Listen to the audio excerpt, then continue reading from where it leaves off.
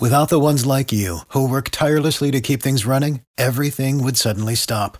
Hospitals, factories, schools, and power plants, they all depend on you.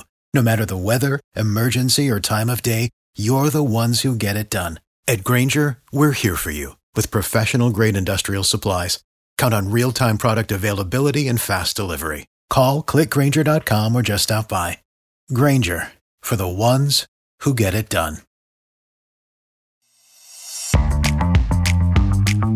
Welcome to Your Case is on Hold, a JBJS podcast hosted by Antonia Chen and Andrew Schoenfeld. Here, we discuss the science of each issue of JBJS with an additional dose of entertainment and pop culture. Take us with you in the gym, on the commute, or most certainly, whenever your case is on hold. Live from Las Vegas, Your Case is on Hold with the Merv Spinner dancers, Momo Sipler and his hilarious hijinks, and your favorite co-hosts, the seers of scientific discovery, the wizards of orthopedic wit, performing death-defying feats of analytic dissection, Andrew Schoenfeld and Antonia Chen, with special guests from Tony Romo, Jackie Childs, Brant and the Dude, and Kaiser Soze, setting you up and walking straight at the end. Spin that roulette wheel. You've already won because you're the lucky winner who's come in and is listening to us today live from the AAOS meeting in Las Vegas. I think I'm looking like the money. And, you know, we're in Vegas, baby. We're in Vegas. Rolling it hot. That's the only way I know. Welcome to another episode of Your Case is on Hold. And we are actually in the same facility in a different part of the world, right. Ironically. So we want to thank you for being here. I am Deputy Editor of Adult Reconstruction, and you are? You didn't say your name. My name is Antonia Chen. Antonia is the only person who's with me for who I actually am. Everyone else is with me for who they think Andrew Schoenfeld, Deputy Editor of Statistics and Methodology, is. And as you can tell, these opinions are truly our own. They do not reflect anyone else's opinion in the midst of all the fun. No, for sure. It's all fun. Don't take it too seriously. We're giving you everything that JBJS has to offer in this issue. This is our 32nd episode. No better way than to kick off number 32 than being in Las Vegas. This is for the April 19th issue of JBJS. But tell the listeners what they've won. They've won an all-expense trip paid to watch videos on JBJS website. And let me tell you, it's glorious. Are you bored? Do you want something else to do? There are wonderful videos to see anything that you want on JBJS live now for your viewing pleasure. Yes. And they've won OrthoCore. Tell them about that. It's the top of the pile. Top of the pile. We're going for OrthoCore. Introducing JBJS OrthoCorps, an online audio archive of stories from the orthopedic community. Our fearless editor-in-chief, Dr. Suntowski. Dr. Suntowski is introducing this, and it's a fantastic avenue to listen to, and it's permanently free. You can also learn what's new in sports medicine by McKeithen is also permanently free. We want to have support for a unified health record to combat disparities in healthcare. This is by Crawford. And then finally, everyone should read that one. It's like so exceptionally well done. He's the best in the world. Yeah, and I'm also on it. So Crawford et al. Do a wonderful job of doing this. In all honesty, though, a unified health record is what we were hoping for. No, and it makes a lot of sense. He came up with this. This is like I was just added on for fun. No, he did a great job. Fun is a good way to go. And finally, patient-reported outcome measures, why every orthopedic practice should be collecting them by Machny. And he's a leader in this field, so great to have him. Definitely. So we're starting off with the headlines. All right. Tell us about yours. Headlines. This is Presentation and Surgical Management of Multiple Ligament Knee Injuries, a multi-center study from the Surgical Timing and Rehabilitation STAR trial for MLKIS Network. This is by Poplawski and colleagues. There's a visual summary, and it's also 30 days free, so you can definitely check this out. So this is a study that was conducted across 14 centers among 773 individuals for multiple ligamentous injuries of the knee. Obviously, these can be limb-threatening injuries. They are complex injuries, challenging injuries. It's very difficult to get a sufficient number in one particular center, and thus the need for this multi-center group.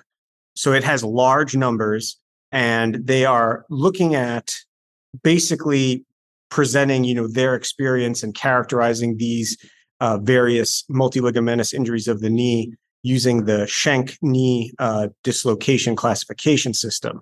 They say in the introduction that there has not been high-level evidence describing the presentation and treatment of these types of injuries. But hopefully you're not waiting for the high-level evidence, because they do grade this level 4. So I thought it was interesting that they mentioned that right out the bat. It's like when you go to like the Ralph Lauren fashion show and they're showing you all the stuff, the models are coming down the runway and you're like, I want to buy that. And they're like, oh no, that's not available. Not for you peasants, I'm sorry. So they're like, there's not high level evidence, and there's still not at the end of the day. But I think, for a condition like this, you're probably getting pretty close to the best you can do realistically. So the other things that, I thought stood out, I mean, it really is a descriptive epidemiology. They're just really talking about, their experience, how these present, the associated injuries, and basically describing, what are the ones that are most common to least common. And when I was reading the title and I'm thinking multiple ligamentous injuries of the knee, I'm thinking like the knee dislocation, it's like an emergency. But then when you read this, they're in there, but they're not very many of them. I mean, 44% of this cohort is ACL combined with either a medial sided or lateral sided injury, and 1/3 have bicruciate injuries. So that's interesting there. So you're already getting above like 70 or close to 80%. And then the remainder are the MLK3 M and L, and then there's a very small number that's MLK1 PML. So that was something else that kind of stood out. Their limitation section is a little bit underdeveloped. I think one of the things that stands out, it's 14 centers that were selected on the basis of their experience and expertise in treating these injuries. So that right there is just spelling out an expertise bias. Again, they kind of have a limited cohort. It's not completely representative across the full possible spectrum of injuries that could present as multiple ligamentous injuries of the knee. And a lot of them are more in this like ACL on one side or the bicruciate injuries. So there are a few more limitations, I think, than they mention. The conclusions, I thought, we're on this. We're in Vegas. It's like Sopranos town. Another Sopranos ending paradigm. If you don't know what I'm talking about, listen to the last episode where we actually bring that to light for the first time. But it's the same kind of thing. They're like, there's not high level evidence. We need to develop this comprehensive study. We've got 14 centers. It's multi-center. It's really building you up to this. Okay, here's the take-home message. And the take-home message is like, this may ultimately lead to enhanced outcomes and reduced association risks, and can provide individualized treatment of these complex injuries. All of that is hypothetical and theoretical. There's not a holistic summation. It's just sort of like, here's our experience. These are rare conditions. Here's sort of what's out there. Here's how we manage it. And then you're left to do with it what you will. I think, again, the rarity of these injuries and the large number from high volume, quote unquote, prospectively high volume centers is what gives this some real advantage and interest. If your practice is like these individuals' practice, then I think it might be informative than if your practice is different from their practice, we'll say, or your volume isn't at the same level, or the experience of your center is not at the same level. But definitely worth checking out. I thought it was a good read. It's well written and not dense or anything like that. So definitely check it out. I agree. Looks good. Not many centers, 14 centers collaborating together. It's always a win. Yeah. I think it was headed up by Pitt too. So another touch point for you. It's always a win when it's Pitt related. Now I need to check that. While you're checking, it would make sense that it's Pitt. Yeah, we saw a bunch of multi-leg intermediates, honestly, when we were residents. And it's one of those things where you don't see enough of them to make a conclusion from one center alone. So you definitely need to incorporate others. And it's a cry out for any other rare conditions that we see, that if you can gather a bunch of people together, people are willing to collaborate now, and it's easier to collaborate. So these are important things to do. Approved by the University of Pittsburgh. Go Panthers. There you go. Mine is going to be looking at influence of scan parameters of single and dual energy CT protocols in combination with metal artifact suppression algorithms for total hip arthroplasty and ex vivo study. So when it comes to imaging patients, we're always looking for things like fracture. And the problem is once you have an implant in place, it's going to scatter when you do imaging. So for the MRI, we have Mars MRI, and it's really just a sequential algorithm. It's a software, basically, that it processes the metal and is able to try to reduce the amount of scatter present. And the question is, can we do this in CT scans? And what I see is this paper is a practical guideline for those who are working with a radiologist and say, can you use these parameters in practice so that we can see our implants, see around our implants better? So if a patient comes with a periprosthetic fracture, you'll want to be able to notice that. So CT scans are useful, obviously, for looking at bone, and metal-related artifacts are beam hardening artifacts. What does that mean? That means there's two main types. There's a streak artifact, and we've seen that there's dark streaks around structures and between structures, and there's blooming artifacts. And basically, it makes the prosthesis look larger than they are. It looks like it's ballooning in front of you. So, you're looking at, let's say, the greater trochanteric region, and the shoulder of the implant is kind of ballooning out at you. The implant's not that big. You can see that by radiograph. But these are the artifacts that happen, especially in CT scan. So the strategies that they implemented in a cadaver setting where they took 9 cadavers, of which 6 of them were uncemented stems and 3 were cemented stems. They wanted to see if there's a difference. The metal obviously is not hugely different per se, but obviously one goes to the cortex, one doesn't go to the cortex when it comes to cemented versus uncemented. And they did different strategies of single energy and dual energy. And they looked at image-based metal segmentation methods. Over and over again, they did image-based segmentation to try to reduce the amount of scatter present. And what they found that is the metal artifact reduction with IMAR significantly reduced the streak artifacts in all the investigated protocols. And specifically, if they use a single energy one with a 140 kilovolt and a tin filter, it would do better. Tin hat. Well, I tip my tin hat to you. But do I have a heart or not? That's really the question. And if you do a secondary single energy with IMAR, that was good, but not as good with our little tin hat filter. The least streak and blooming artifacts were observed for monoenergetic reconstructions, and they said mostly 160 and 190 kilovolt with IMAR, but also the 110 as well. So these are a lot of letters and numbers that are beyond my scope of practice. I actually personally don't do CT scans. I don't know about you. Yeah, I was going to ask, how common is the IMAR protocol? Like, as far as, that they're talking about here, how common is that in it?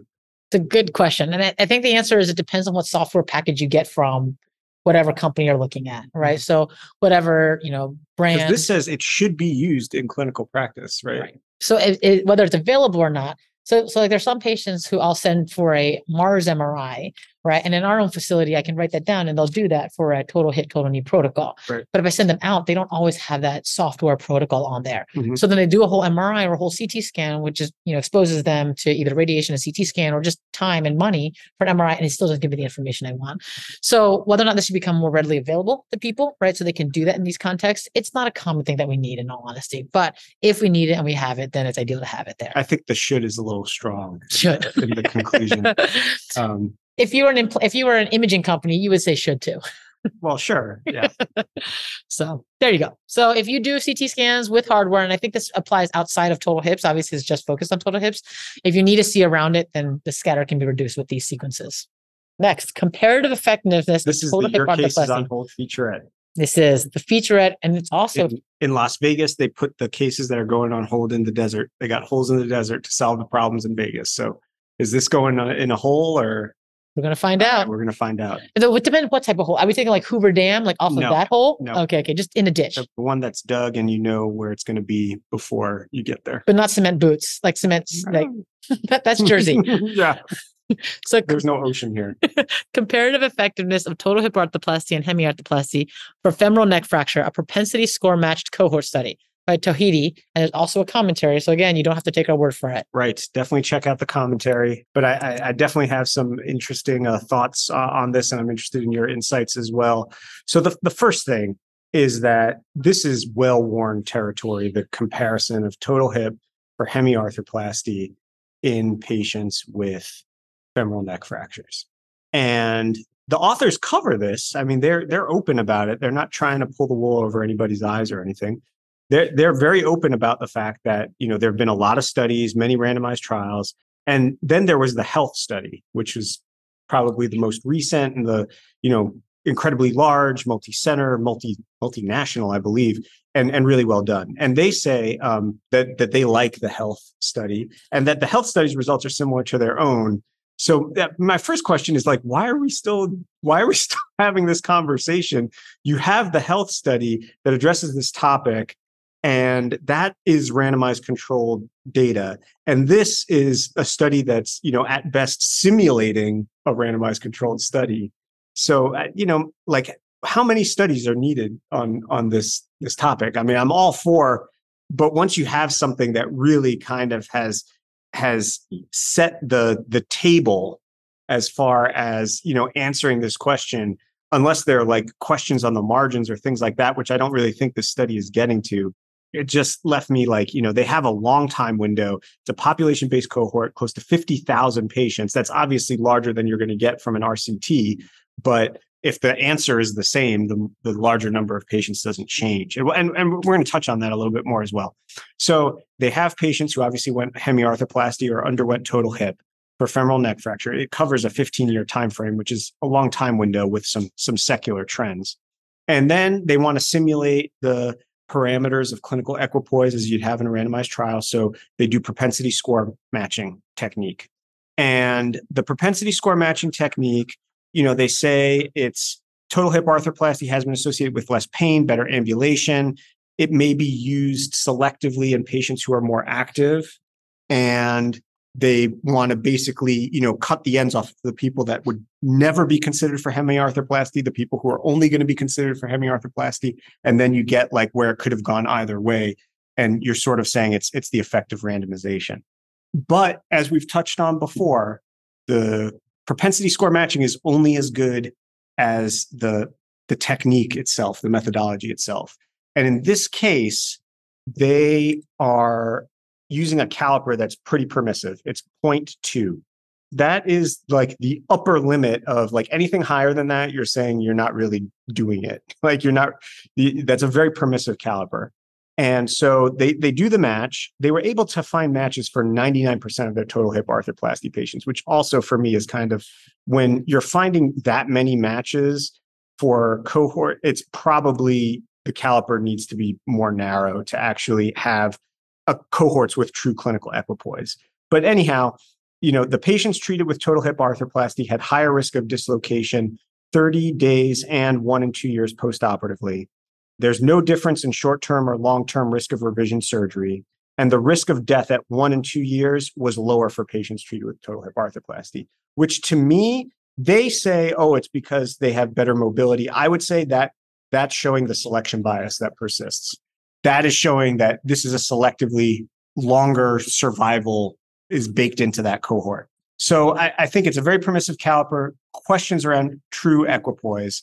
And if it's two different populations that are amalgamated here, I'm really unsure that the propensity score is creating the true equipoise that would be necessary. But then, even when you get beyond that, it's statistically significant, but it's essentially a 1% dislocation rate versus a 2% dislocation rate at 2 years. And, my question for you, because this is in your wheelhouse, not necessarily from the fracture standpoint, but you do take trauma call and, from just the joint arthroplasty aspect, is that clinically meaningful? Do you sacrifice the functional outcome that's going to be better for someone when there's equipoise just to avoid a 1% dislocation difference? So if you look at it in absolute numbers, that's 100% difference, right? Well, 50% reduction, right? Would you say? Yeah. Okay. I mean, that's why you shouldn't use those kinds of terms when you're talking about, right? That's a perfect example of why you shouldn't. Yes, it would be a 50% reduction from 2% to 1%, right? But that said, and now if my dislocation rate was going up, let's say from a primary hip to 2% to 1%, I'd be happy with a 50% reduction because I'd like to see that difference. That said, the trade-off that they don't capture here is exactly what you're saying. I'm more likely to do a total hip arthroplasty in one candidate and do a hemiarthroplasty in a different type of patient. And if a patient has longer life expectancy, more active arthritis on the other side, those are the factors that factor into it. And so while dislocation risk is higher because of ball size, right? The ball size is larger for hemiarthroplasty versus a total hip arthroplasty. You're also not accounting for patients who are more active, right? So you say that 2% may be dislocation, even though they have big balls, they're going to just be more active patients. And the activity means better cardiovascular better function, better Absolutely. patient-reported outcomes. So those are things that are not captured necessarily by this direct comparison of implant types. So they talk about that rigorous propensity score methods were used. And I guess rigorous is open to interpretation because, again, the caliper is pretty permissive. And they say more restrictive propensity score matching using a smaller caliper might have decreased residual confounding. Absolutely true, but might have also reduced our power. And I disagree with that. I think it's a specious claim because, yes, it is true. If you decrease the numbers, the power will invariably decrease, but these numbers are already incredibly large. They have, close to 5,000, over 4,500 total hip patients. If you reduce that by just like the 600 where, you still have 4,000. So it's plausible, but probably not, that accurate. And then, what they're really going toward here is RCTs are idealized studies. And this is a real world study. They use that term. They say in the real world, neither treatment was found to be definitively better than the other. But what they leave out is that it's just in these particular areas that you're talking about. You're not measuring all the things that matter in the real world, such as patients are not just concerned about, whether or not they're going to dislocate. They're concerned about how active can they be? Can they be riding a bike? Can they be running? Can they be going back to all their physical activity levels that they had pre-fracture, which, oh, by the way, if they don't get to that, that has negative consequences as well. And then they completely gloss over the lower risk of death like that. They put that in a hole in the desert and just forgot about it. So they just left that part out. They were just like, yes, this is true. And then they say, well, but they gave an explanation that, again, I think is, if you're looking at their methodology, it's probably more explained as an artifact of the methodology. And while their counterfactual, again, is plausible, it's just use Occam's razor here, which is more likely. It's more likely an artifact than it is that, the material benefits of the total hip, which, by the way, even if that is true, then it's just another reason why it's right. So that's what I have for this one here. So do you put it on hold? Does it go into a hole in the desert? Or is it a lot of go gamble? Yeah, I mean, so, at the end of the day, there's nothing about what they came up with that is, I think their talking points and how they're trying to, the narrative that is going along with this is more what I have questions about. Sure. From the outside of the caliper piece, which is, maybe more in the weeds than people care to hear about. If you're talking about just the standpoint of the methodologic approach, it was well done. Again, when you have the health study that's already saying the same things, I'm not sure what's the incremental increase in the evidence in the literature that this provided versus what was already there from the health. I'm not sure. Fair. You heard it from the source. All right. We're going to honorable mentions now. We'll give you a little bit of summary as to what each one of these are, thanks to our colleague who came up with this great idea. Yep.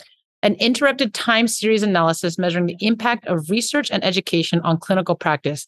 Decreasing allograft use in young patients using a registry to track outcomes by Malitis et al. There's an infographic on it. It's also 30 days free, so you can read it there. For this study specifically, the idea was that in the healthcare system, they did more research and education and educated people on the use of allografts, and they saw a decrease in allograft utilization following the implementation of an allograft reduction program. And during the same period, they actually had a decrease in ACL reconstruction revision rates. Whether or not they're tied together is one thing to look at. So you should go read the article to learn more about it. The next one is expectant management, tendon transfer or nerve transfer strategies, a surgery for radial nerve injury, a qualitative study exploring patient expectations, goals, and treatment experiences by Lieberdorf et al., also infographic and also 30 days free. In this study, they looked at the importance of initial collaborative care in setting expectations for patients with radial nerve injuries. And many participants named returning to work and hand appearance as primary concerns, and hand therapists were actually a huge source of support and information during recovery. And finally, we have a novel surgical classification for extremity and pelvic hemophiliac pseudotumors, the PUMCH classification by Lee et al. This is permanently free and definitely worth checking out because it's nice to see classification systems. It's based on anatomic pathology and surgical strategies for hemophiliac pseudotumor. And the classification of these hemophiliac pseudotumors corresponds to surgical outcomes and may be helpful for decision-making regarding their surgical treatment, as these classifications should be. Thank you for joining us for another session live from Las Vegas. That wraps it up. We're still here in Vegas, but your case is still on hold. You can catch us in all sorts of places out here. Where's your favorite spot in Vegas? Where can someone find you 95% of the time? Oh, I'm in the conference, but that's not because I like it. Like, be a little bit more. Like I like the Bellagio. The Bellagio. I'm a Bellagio. The Bellagio fountains. That's my go-to. What's yours? Antonio will be at Spago at the Bellagio. Mine is Forum Shops at Caesar's Palace, or the Crystal Shops at the Cosmopolitan, or the pool deck at the Palazzo. Always dressed to impress. That's all I can say for sure. Thanks for joining us.